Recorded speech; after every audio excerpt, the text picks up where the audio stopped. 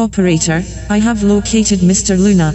Karen, do I want to know where he is? No, this time, I don't think you do. Play transmission.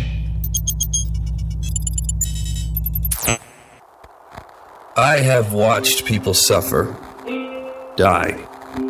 There was nothing to be done. They were ill, doomed by nature. Children, adults too, but the ones that stand out most, of course, are the children. They don't seem to quite get it. Kids. It's as if they haven't had time to grasp what life even means yet. Don't get me wrong, they're scared. Nobody, especially a child, wants to die. They're terrified of it. Hell, they're just getting used to being alone in the dark. Death? You mean like everything's over? The concept is much easier for the old and the suffering to swallow. A person who has lived a full life sometimes welcomes the end. But a child, they can't even fathom it. You cannot possibly understand how cruel this life truly can be unless you love a child who is taken from you. Hit by a car, diagnosed with an incurable disease, stolen by a degenerate out to feed their unconscionable need, appetite. My sons are ages 8 and 2. Year by year I watch as they shed versions of themselves. I mourn losing these versions of my children, but I enjoy their growth, of course. I feel relief as they become more self-sufficient, able to care for and protect themselves. My youngest had a seizure just before this trip in the crime machine to Auschwitz. A high fever threw him into a fit as he slept on me. It was the first time I've ever felt true panic. I thought his brain was becoming damaged as time ticked by.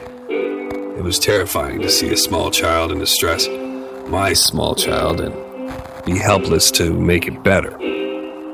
He's fine, thankfully, but nothing I've experienced before compares to the helplessness, the extreme desire I felt for relief to wash over his little stiff body, for his breathing to slow, for his eyes to focus, for mercy. And as I went through the necessary tests, holding his arm for needles, restraining him for x-ray as he screamed at me to make the uncomfortable scenario stop, I thought about Joseph Mengele. And I finally understood what all the fuss was about with that whole Holocaust thing. I'm being facetious, obviously, but really, until I held up my son's bony arms to expose his bony ribcage and he looked to me in absolute misery, the whole horrible history, all the small stories I had read of the Nazis and the death camps and the end game to take over the world, not only by land but through eugenics, had just been fascinating to me. It had never hit home what it must have been like. I had never truly empathized.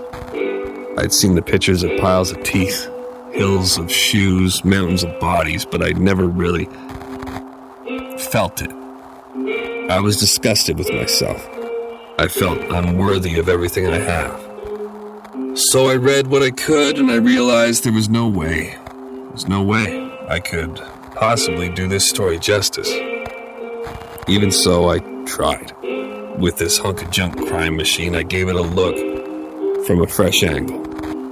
There are no words that can be written by someone who wasn't there that will be worth much. But what I found has less to do with unearthing history and more to do with staring into the abyss. The blackest one of all, perhaps. To promote suffering, to thrive on it, is perverse.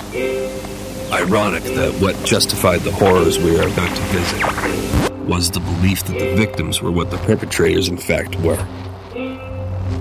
Subhuman. End of transmission. Welcome to Crime Machine, episode 007. Let's climb aboard, shall we?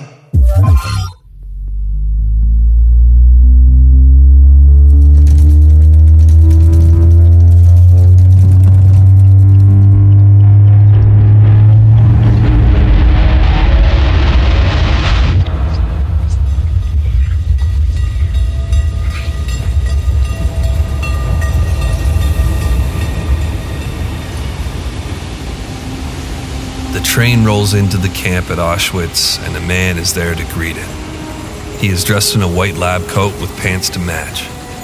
His boots are black and polished to a high shine. Everything that surrounds him seems pale, worn out, dingy in comparison to his cutting figure. The guards in their military fatigues, the prisoners in their rags, the buildings entombed in a mix of frost and soot. It all seems to serve the man waiting at the station, seems to exist only for him. Fitting, as the handsome doctor is likely the only one who is truly enjoying his time here. At his side stands a little boy, gap-toothed like the man he calls Uncle. They are dressed the same in their white lab coats, and anywhere else in the world, anywhere else in history, this would be adorable. But considering where we are and who we're dealing with, it is just plain unnatural. Terrifying, even. The boy is a prisoner.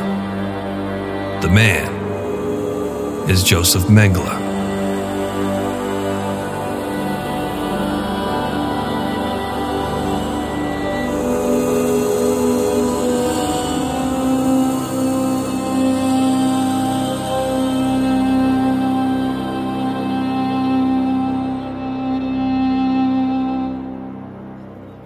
The camp was originally built to house 10,000, but the war and the growing need to imprison not only enemies of the state, but put them to work, soon expanded Auschwitz into the soulless behemoth Mengele rules over today.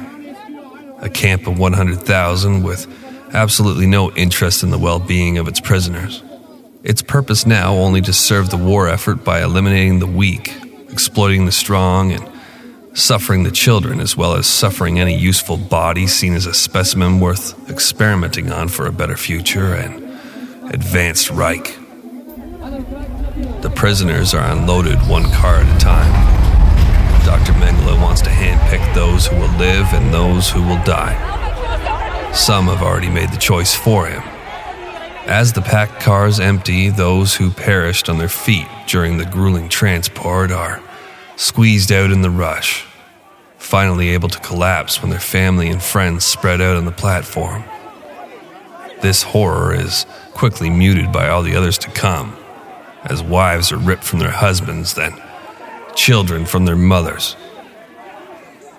The doctor scans the sobbing and already broken masses. He searches high for the able-bodied and low for the double-bodied. Twins. Mengele and his fellow SS doctors assigned to concentration camps across Poland are living in an exciting time for medical exploration. They have been handed unlimited test subjects and been given the green light to experiment however they see fit, to use those deemed subhuman for the betterment of the Aryan race. Unfortunately for those chosen as human guinea pigs, the doctors have themselves been selected for their intestinal fortitude, their cold-bloodedness, their unflinching belief that their captives are vermin and that to show them any mercy would be treasonous. They work unflinching in the face of agony and without anesthetic.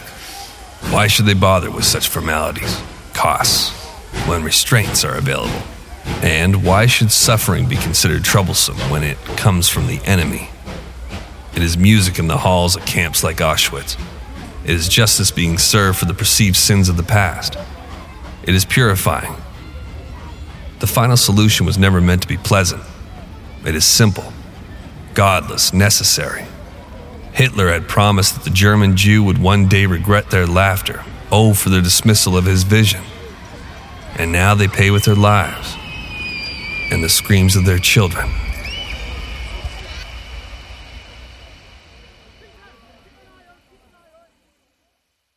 Doctors, aides, guards, even trusted inmates begin to embrace the spirit of this damned facility and implement the practice of pure sadism. Dr. Mengele himself has a reputation for nastiness when faced with attractive women, maybe upset by his own desires for those he sees as inferior.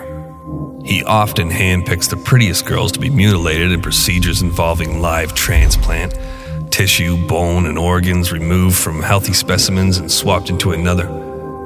Recovery rooms lack motivated nurses or adequate medicine. Every dollar pumped into the camp is meant to improve testing, improve security, improve slave production, with the only effort made to improve prisoner conditions being the expansion and evolving efficiency of extermination facilities.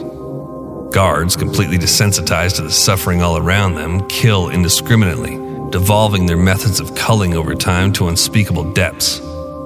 Crying babies are a nuisance, and rumors circulate that the breasts of nursing mothers are hacked off as a cruel way to starve their inconsolable infants. The most mundane scenes imaginable become a canvas for living nightmare. Freshly mopped floors are often dried by those who lick them for much sought-after moisture. Lawns are cut by the teeth of crawling chain gangs. Everywhere are the sick, many intentionally infected by Mengele and his brethren to be as such. Infected by malaria after controlled mosquito attacks. Many are oozing from wounds following exposure to mustard gas. Still others are left limbless due to extreme cold testing, held in tanks of freezing water for hours, then tossed into boiling baths. Every possible scenario the Nazi soldiers face in the field of battle is simulated upon the prisoners. The doctors search endlessly for ways to make the Reich stronger, indomitable. Those chosen for the testing facilities initially are relieved that they will live, only to realize it would be easier to have died. A sad and hopeless state of affairs when the incentive to survive is twisted into incentive to die. Suicide is a daily occurrence, death being the only escape plan some can see. Death is everywhere here. Death is why the camp exists.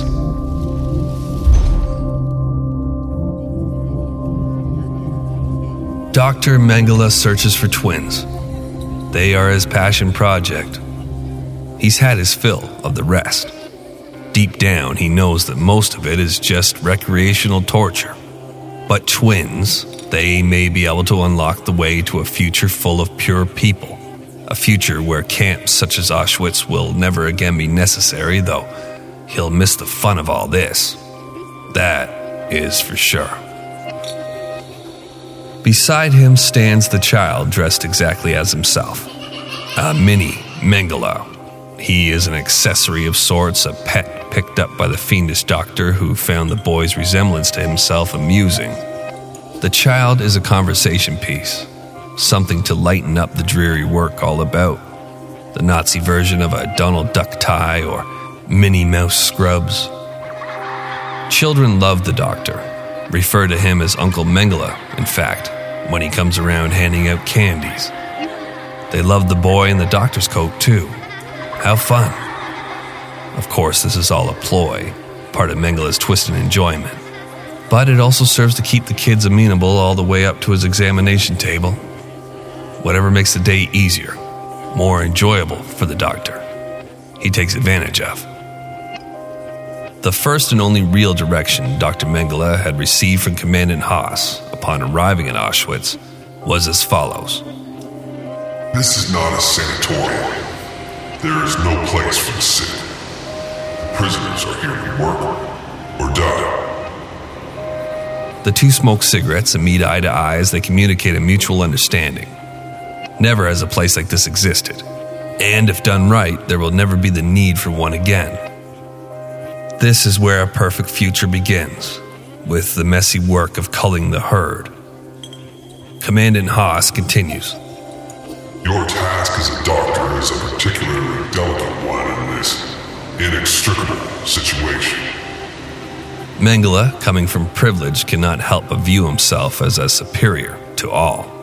Even his own supposed superiors are automatically below Joseph in his mind.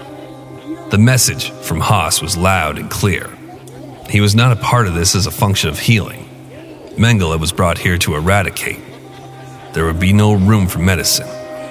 Only hard decisions of who can work and who can't, who will live and who will die. In time, Mengele, like the most successful Nazi commanders closest to Hitler, would pave his own path, provide his own piece to the Nazi mosaic. And that contribution lies solely in his fascination for twins and what they might mean for the future of a pure Aryan race. One that would spread across the earth, chewing up everything in its path, squeezing, until humanity became one flawless diamond. And so, he got to work.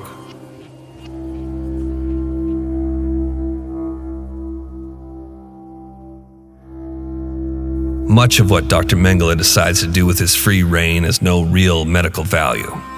When he sews some sets of twins together, back to back, meticulously connecting blood streams, fusing together spines, rendering the two completely doomed, and letting them loose to stumble about like a living work of macabre art, he does not seem to have any justifiable purpose for this, other than tickling his own sadistic curiosity. He tortures half the estimated 1,500 sets of twins annexed for his tables, the remaining twin used as a control and immediately murdered upon their sibling's death. A thin needle slipped into the heart and a heavy dose of chloroform administered, causing an already broken heart to literally do so. The autopsies are the best bit for Mengele. He searches relentlessly for some key to unlock the ability to act as God, to provide his people some magic tool to ensure they bear not only genetically superior children, but two genetically superior children with each birth. Auschwitz is a candy land for a sadistic doctor. The fun never ends. Here he pumps all the blood from one twin into its match, gorging the latter and siphoning dry the former. In the next room, he injects dye into a screaming child's eyeball and advises an aide to watch not the obviously suffering patient's reaction, but her identical sister, for any changes to her eye color. Out in the yard, a man begs Mengele to allow him to go to death with his son, the two having been sent opposite directions. Mengele obliges, beating the man to the ground, then to the head with his boot, as his child is whisked away, screaming, to the gas chamber. Over here, a woman scratches at an SS officer's face when he attempts to separate her from her small child. Mengele approaches and calmly shoots dead the mother and daughter. Problem solved. And the little boy in the lab coat looks on dumbly. He has seen it all before. It's not concerning. Uncle Mengele is not bad to him. He gives him candy. Smiles that gap-toothed grin the boy has seen in his own smile when standing in front of the hospital's many mirrors. Uncle Mengele has picked him special because they are somehow the same. And for everything that has happened to every other non-Nazi Mengele has interacted with, the child believes he somehow will escape this. His mother and father are a distant memory. There is nothing but the doctor and his duties. There is nothing he need do but be pleasant and cute. Make Uncle Mengele smile. The strange child watches as guards call up prisoners for head count. Watches as the people he sometimes recognizes approach like deflated versions of themselves. Skeletons draped in loose skin. He looks on as the walking dead carry the already dead up to be accounted for. And he watches more die when they collapse. Die by the fangs of the dogs. It is also foreign. It is all probably just a dream. What else could this be? Something to the boy has changed with his Uncle Mengele. He seems deep in thought as he makes selections, though there is no thought necessary in the way he now continuously directs the prisoners from the trains off to the left and towards the glow of the great furnaces. Only on occasion now does he show that gap-toothed grin. Once, upon spotting a family of dwarves, whom he eagerly sends to the right, a fun experiment to be had with them before all this comes to an end, the boy presumes. He has overheard rumors of the war being lost, and as the camps begin to empty, the little boy in the medical coat hears Uncle Mengele making plans to flee Auschwitz. He seems frightened by something called the Russians, which are coming fast apparently. And now he begins looking at the boy sorrowfully, like a man might to his beloved old dog. Uncle Mengele? The boy is personally escorted to the showers by the Angel of Death, then relieved of his little lab coat and forced to strip with the others. There are men, women, and children, all seemingly relieved to be here. They have just received water for the first time in days, and spirits are high. Next will come some sort of sanitization. They are headed into the showers and the mothers begin to worry. Will this sanitization process be harmful to the little ones? The guards look through heaps of clothing and find some children hidden there. They are guided into the showers along with Uncle Mengele's former toy, who takes one last desperate look around before submitting to his fate. He knows what comes next, has seen it all before, but from the other side and under the protective shadow of Uncle. The heavy doors close, and all around the child are skeletons. Skeletons screaming to the ceiling as the death gas rolls in. The boy closes his eyes and is thankful. Thankful for this strange dream to finally be done.